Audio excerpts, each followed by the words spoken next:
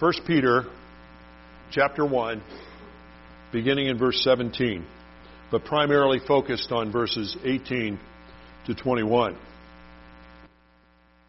And if you call on him as Father, who judges impartially according to each one's deeds, conduct yourselves with fear throughout the time of your exile, knowing that you were ransomed from the futile ways inherited from your forefathers, not with perishable things like silver or gold, but with the precious blood of Jesus Christ, like that of a lamb without blemish or spot. He was foreknown before the foundation of the world, but was made manifest in the last times for the sake of you, who through him are believers in God, who raised him from the dead and gave him glory, so that your faith and hope are in God. Let's pray together as we have a chance to turn attention to this morning. Heavenly Father, we ask for your guidance and direction in our time. Through the work of your Holy Spirit, would you illumine our hearts that we would understand what you've gone to such trouble to reveal to us. Make it plain, plant it in us. Help us to recognize those things in our thinking and in our attitudes, our actions, that are not in line with your truth. And then enable us through your Spirit as we step out in obedience to conform to your truth. Give us alertness of mind this day, I pray, for we ask it in Jesus' name. Amen. In the last number of verses, actually going back to verse 13, we've been talking about the need to be growing up in our faith. These verses, by the way, are directed toward believers, not unbelievers. Although every part of the Word of God is profitable to teach, and those who have not found Christ as Savior can benefit from hearing. But nonetheless, the focus since verse 13 onward has been on the gospel. He's writing to those who are aliens. You're not an alien unless you've come to know Christ. You see, that's what's made us aliens or exiles in this world. We've been brought into a different kingdom altogether. But nonetheless, he's been talking to the aliens, and he says, listen, we need to grow up now in this wonderful, great gospel and salvation that the early part of the chapter was introducing us to. Salvation is but the beginning of God's great plan for each of the lives of his children. We are saved to grow into disciples. We are saved so that we could be useful servants of the King. That's why, by the way, I'm convinced that Matthew chapter 28 ends in the Great Commission passage. In the Great Commission passage, the focus is on going into all the world, but it's on making disciples, teaching them to observe all that I've commanded you. Now, you can't make disciples until someone's been won to Christ. That's step number one. So it's certainly about evangelism, but it's not solely about evangelism. God's great intention is the building of disciples. And in verses 13 to 17, we saw three great commands tied to growing, moving ahead and on from salvation. The first of those, you remember that growth involved preparing our minds for action, girding up the loins of our thinking, getting our thoughts under control, planting the transforming Word of God into our hearts and into our minds, and focusing our hopes on the proper focus, which is our salvation, not some sort of temporal deliverance or some sort of temporal prosperity. The second of the challenges and commands was that we were to be holy, choose to be holy in all of our conduct. We choose to act in a holy manner. We're not choosing to act in a holy manner in order to be saved. We could never act holy enough to be saved. We choose to act in a holy manner because we've become saved, new creations in the Lord Jesus Christ. You have to choose to grow, in other words, or you're not going to grow. And God won't make the choice on your behalf to grow. You're the one that makes that choice. But once we choose, then the indwelling Holy Spirit becomes our enabling strength to carry out such choice. But God is not in the business of choosing on your behalf, whether it has to do with salvation or whether it has to do with growth. Those are choices that we make. And finally, last week we were talking about the third of these commands, which was to conduct ourselves with fear. We learned that if we call God Father, and we talked about what a privileged position that is, that the world is made up of people for whom God is their creator, not their father.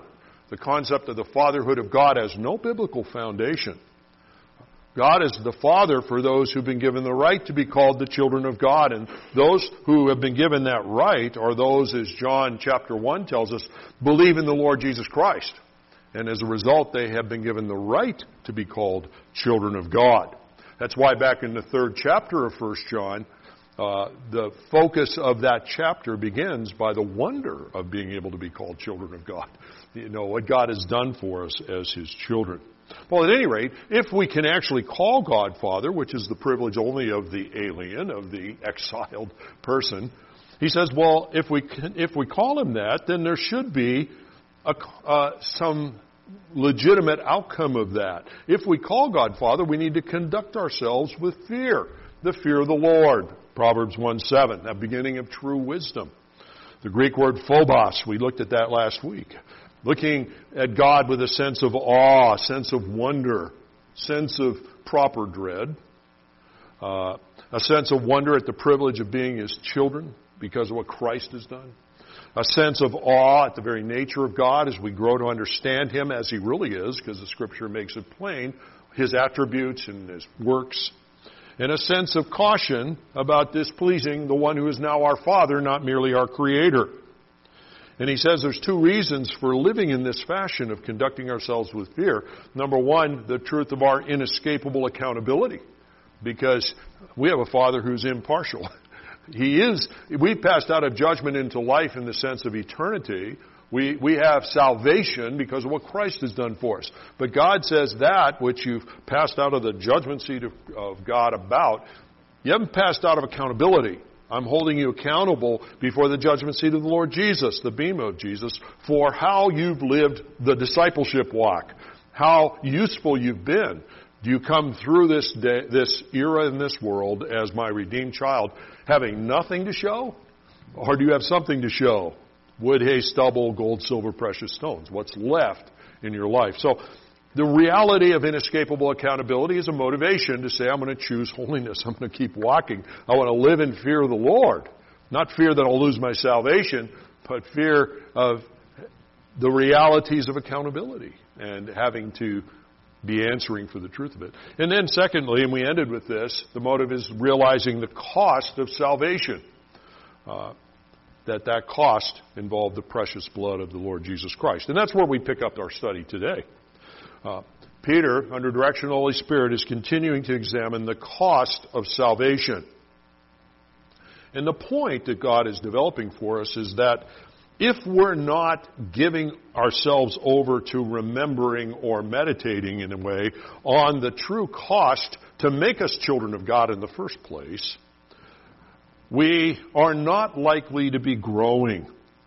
It is focusing our thoughts and reflections on what the cost of our salvation was all about that kicks us out of complacency. It kicks us out of carnality. It's part of the reason that God puts in place for His people a frequent reminder of that cost as we share in the Lord's Supper. God wasn't just instituting some mindless religious ritual, although for vast numbers of people, that simply is a mindless religious ritual because they think there's some sort of magic in it. But no, He put it in place so that we would be forced to confront once again, what did it cost to save me, Lord? And we recognize the truth. We were ransomed by nothing less than the life of the Father's own Son. In 1 Corinthians 6, verses 19 and 20 says, since that's the case, you're not your own. You were bought with a price. So glorify the Lord with your body. The case is you were bought, you were ransomed. And so you see the link to growth? Okay, glorify the Lord with your body. Nobody glorifies the Lord with their body if we're living self-directed lives. Nobody glorifies God with their body if they're not growing in their discipleship. Instead, they bring dishonor to the Lord. And so he says, hey, listen, you've been bought with a price. So verses 18 to 21 turn our attention to 3 dimensions of that price, 3 truths about it that we're to meditate on. We're to reflect on these things because it helps keep us balanced. The first of those we see in verse 18, knowing that you were ransomed from the futile ways inherited from your forefathers. Okay? Reflecting on the cost. I need to appreciate, and you need to appreciate, that you and I actually needed to be ransomed. The word ransom translates the Greek word lutro, which means, an obvious point, it means to release someone upon payment of a ransom price. You know, think of somebody, that's the picture, that's the meaning of the word. The Bible says that you and I were needing to be ransomed. Now, we were captives.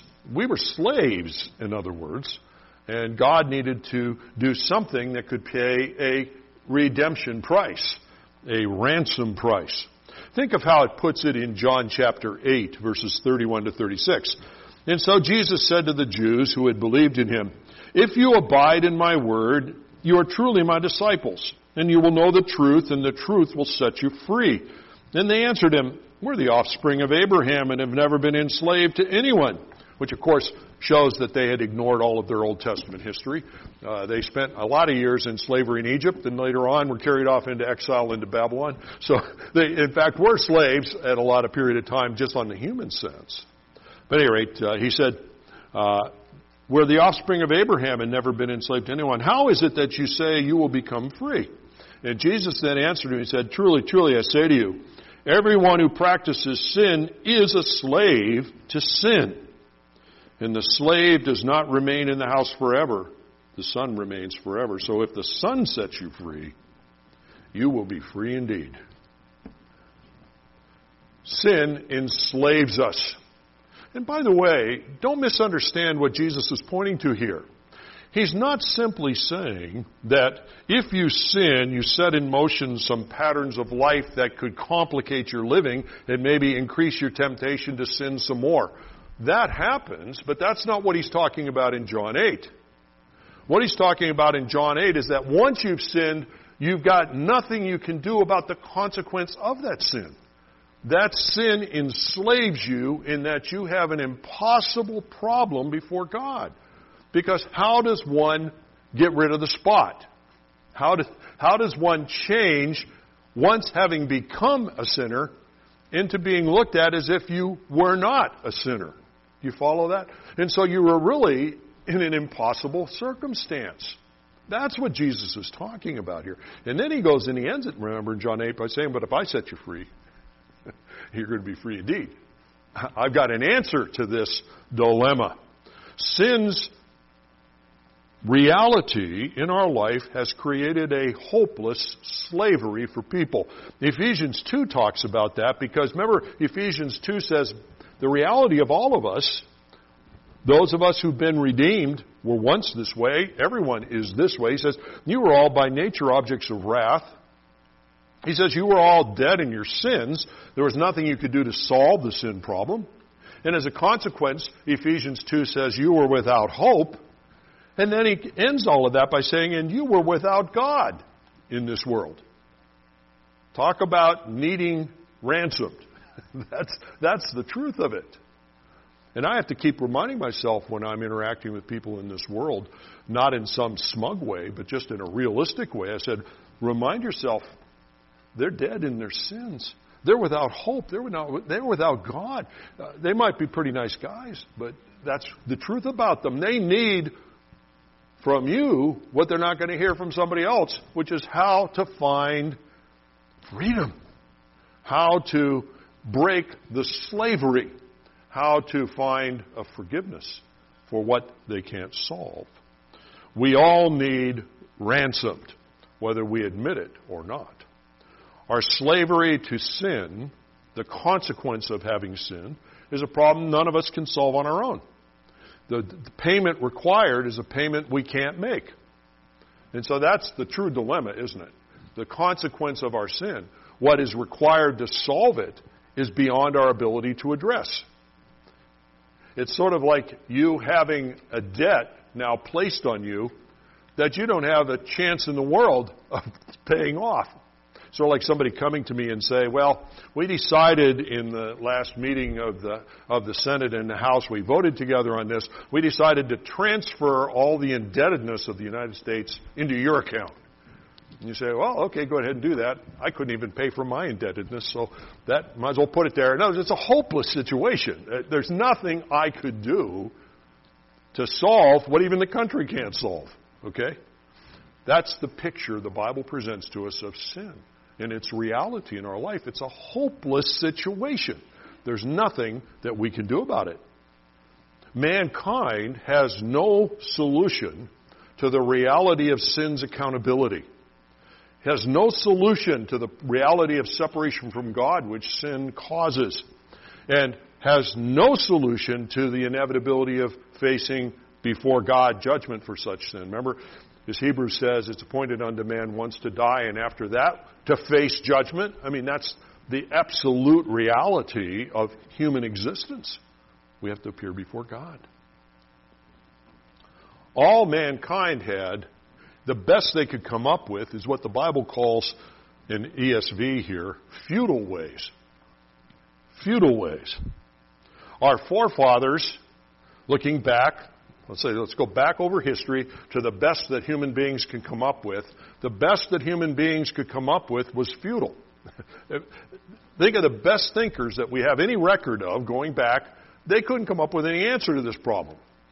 Anything they were suggesting ended up being futile. It's a sobering word, isn't it? Futile.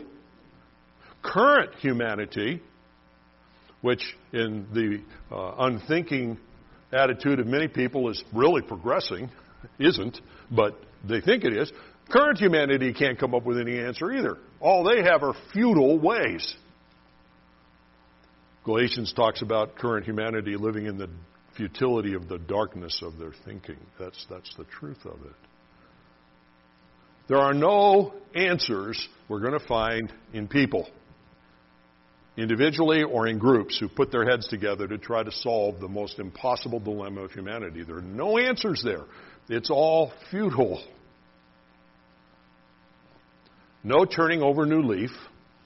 No becoming religious. No deciding to put some endowments into some humanitarian projects solves your basic problem, which is the fact that all have sinned and come short of the glory of God. And the wages of sin is death. You can't offset that reality by some sort of compensatory action on your part. Without a solution, sinners are cast out of the presence of God forever. We need someone to ransom us from the hopelessness of slavery. Slavery to the consequence of having rebelled against God. Ephesians 2, as I said, presents very fully that picture of that slavery and the disaster of it without hope, without God in this world. But Ephesians 2 also has this to say to us in verses 4 and 5. It says, but God. Two of the most wonderful words you can encounter in the Scriptures. But God, being rich in mercy, because of the great love with which He has loved us, even when we were dead in our trespasses, has made us alive together with Christ. Because by grace you have been saved. We need a solution. And the only one who can do the solution is God. And God has given us a solution. I was thinking of how it's put in Colossians chapter 1. Listen to these verses 13 and 14. He has delivered us from the domain of darkness, and He's transferred us into the kingdom of His beloved Son, in whom we have redemption, the forgiveness of sins. And so God begins here and He says, what I want you remembering and reminding yourself about is you need to appreciate that you actually needed to be ransomed. You actually needed to be redeemed. You needed something beyond what you could do. He says, so remember what you were, and those apart from Christ still are, and remember where you are now, and where they could be if they turn to this amazing answer from the one who said, but God, rich in mercy, has done something for us. So truth number one, appreciate all of us actually needed to be ransomed. Sometimes, believe it or not, I won't call for a show of hands here, but believe it or not, sometimes we can begin to drift into thinking we're pretty good guys. We may not say it out loud, but thinking, we're one of the good people. And the fact is, none of us were good people except what Jesus did for us, you see. What we brought to the table was a basic zero, or minus even. What do we have that he hasn't given? Well, the second truth, he says, knowing that you were ransomed from the futile ways inherited from your forefathers, not with perishable things like silver or gold, but with the precious blood of Christ, like that of a lamb without blemish or spot. The first thing, I appreciate that I actually needed to be ransomed. The second thing is I begin to appreciate what it cost to ransom me. What was it? Nothing less than the life of the Lord Jesus Christ. The one Word who came into this world, the Word became flesh to dwell among us. The ransom price that's being described here from sin's accountability before God was nothing less than the blood shed by the Lord Jesus Christ on the cross. Nothing less than that. It wasn't silver and gold. A lot of people in great deception in this world think maybe they can buy God off, At some point, maybe I'll leave my money in this direction and it'll make a difference. Or have some people, go through some religious disciplines and activities after I die and maybe it'll change my outcome. Brothers and sisters, once you're dead, your outcome's settled. There aren't any worship service, aren't any masses, or anything else anybody's going to do. It's going to change what's happening to you. If it's been appointed unto man once to die and after that to face judgment, if you haven't passed out of judgment into life, you have no answer. That's it. Game over. You're in trouble. But the gospel makes a difference for us, you see. And so he says, listen, you weren't ransomed with silver or gold. The ransom involved the blood of the Lord Jesus, his shed blood. Nothing less. The very Son of God had to die or you were going to be left hopeless and helpless and without God in this world. That's the bottom line. Mark chapter 10, verse 45 says, for even the Son of Man came not to be served, but to serve, and to give his life as a ransom for many. He gave his life as a ransom for us. That's where we come back to our 1 Peter. There was a ransom. We were ransomed, but not with perishable things. The ransom cost was the life of the Lord Jesus. And lest you think that's not too important, I want to read to you out of Revelation chapter 5, verses 9 and 10, where we have some exposure in God's Word to the songs of heaven. What is being sung by the angels and the redeemed in the presence of the Father? Listen to this. And they sang a new song, saying, worthy are you, talking about the Lord Jesus, worthy are you to take the scroll and to open its seals, for you were slain, and by your blood you ransomed people for God, from every tribe and language and people and nation. Then you have made them a kingdom and priests to our God, and they shall reign on the earth. I'd say if something's important enough to be sung in heaven, it's like probably important, right? Central lyrics. If God set it up so that we saw that heaven was singing about the wonder of a ransoming blood of the Lord Jesus, I'd say we better have some wonder about it ourselves. We better be reminding ourselves. When we share in the Lord's Supper, as I said, we remind ourselves of the shed blood of the cross, that nothing else could be done for us. Here's the point. The second principle, only the blood of Jesus Christ solved our futile ways. Remember, the world had no answers. All they left were futile ways. They couldn't solve the problem. The shed blood of the Lord Jesus Christ on the cross is what made the difference. Jesus Christ, the Lamb of God, is the one who was our perfect sacrifice for sin. He was the perfect Lamb, sinless, spotless, pure, without defect. And it was His shed blood, nothing else, that made forgiveness and justification possible for you and me. Notice how he puts it in Romans chapter 3, verses 22 to 25. Verse 23, for all have sinned and fall short of the glory of God. There's the great equalizer in all of humanity.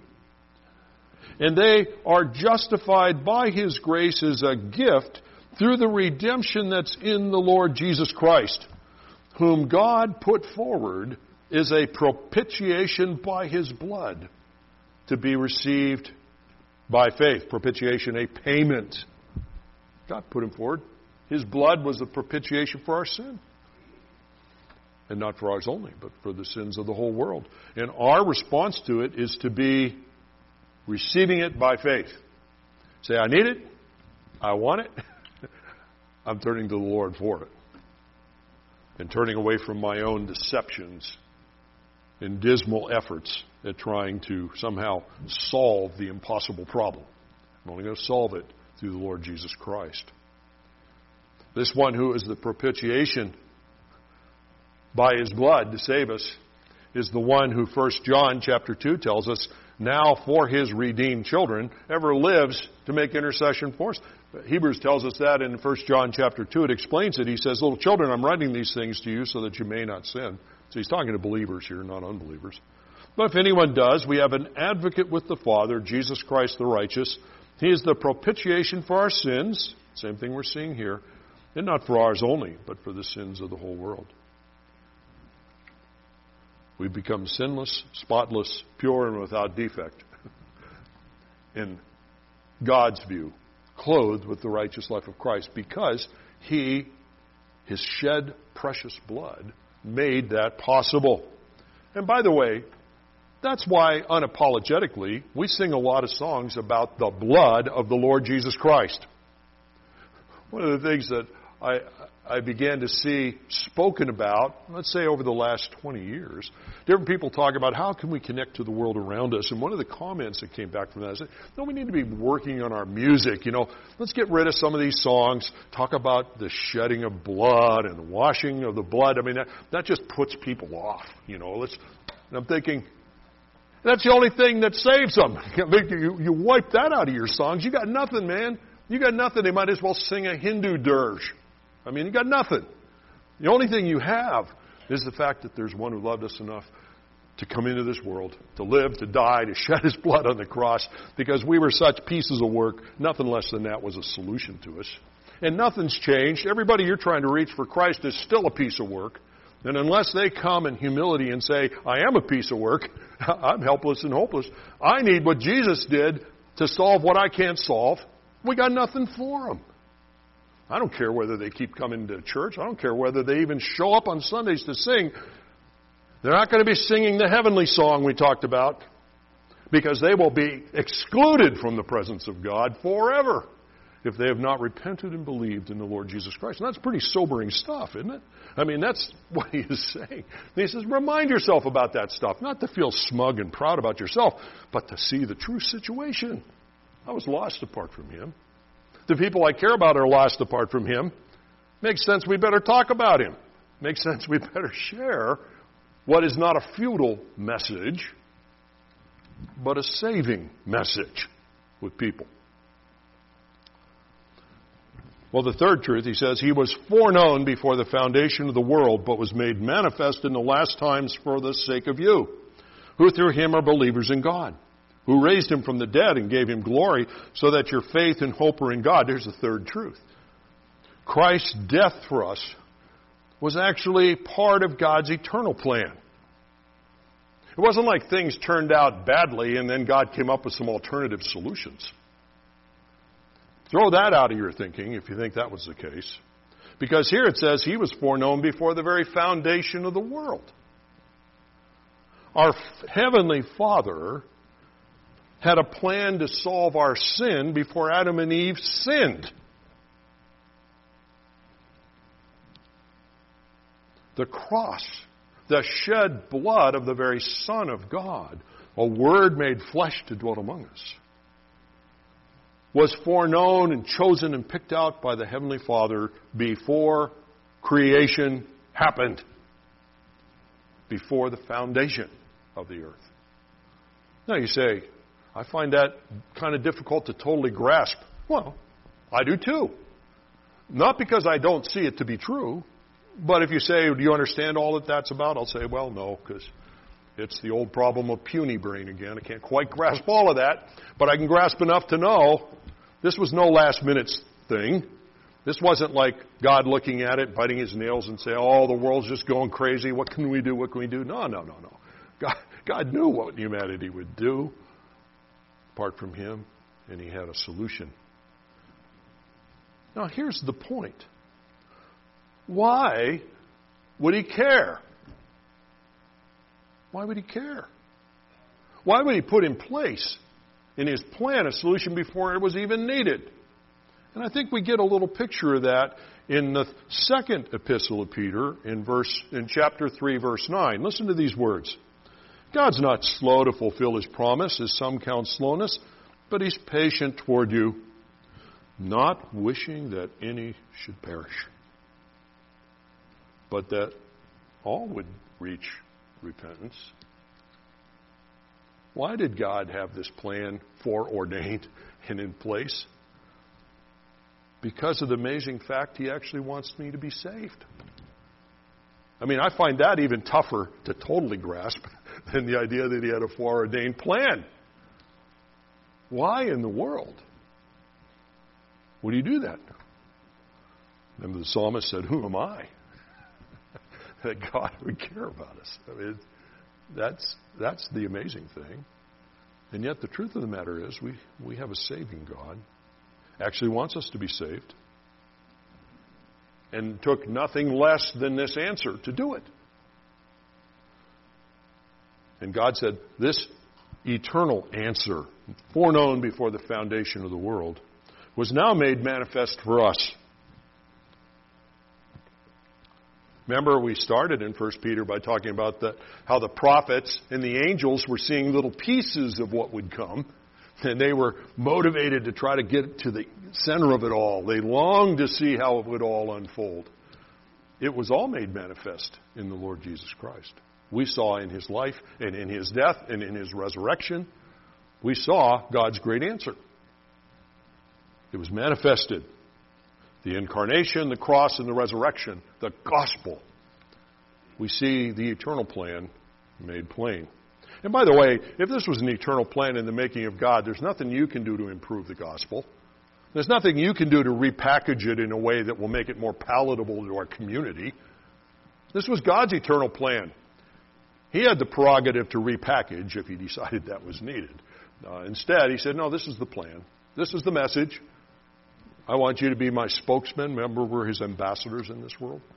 You share with them, plead with them to accept the reconciliation that can be found nowhere else except in the Lord Jesus Christ. Challenge them about it. He ends that, remember, in 2 Corinthians 5 by saying, because he made him to be sin who knew no sin, so that in him we could become the righteousness of God.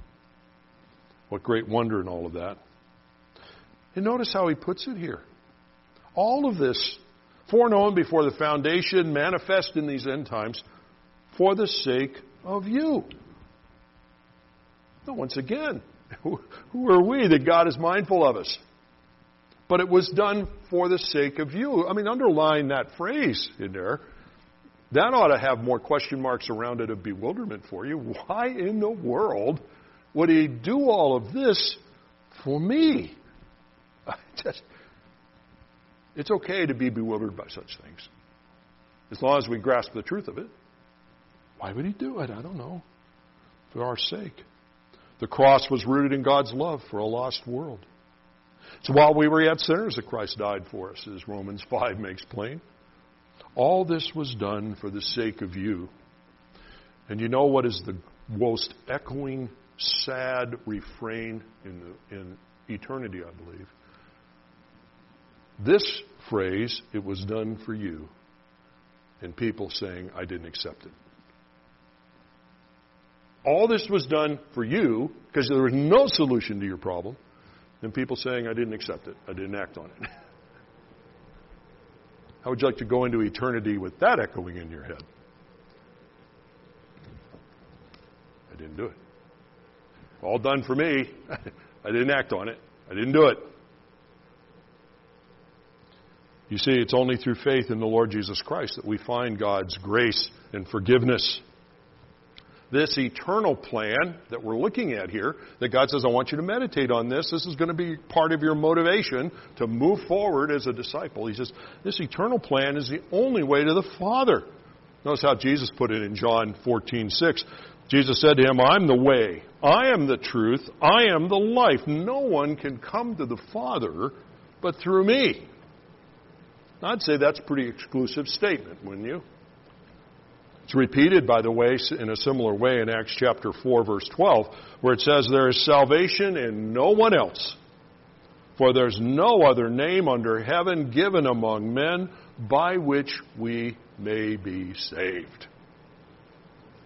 I'd say pretty solid, pretty straight. How about you? You know, that is the answer. It's the solution. It was done for me. Even if nobody else ever responded to it, it would have been done for me. Because I needed to respond to it. Just like everyone here does. And then he ends here by talking about the resurrection. Who raised him from the dead and gave him glory so that your faith and hope are in God. The resurrection approved all of this stuff we're talking about. That's why Romans chapter 1 begins as it does. Paul, a servant of Christ Jesus, called to be an apostle, set apart for the gospel of God, which he promised beforehand through his prophets in the Holy Scriptures, concerning his Son, who descended from David according to the flesh, and was declared to be the very Son of God in power, according to the Spirit of holiness, by his resurrection from the dead. So all of this stuff we're talking about, the resurrection became the confirmation of it. That's why we encounter it here in 1 Peter.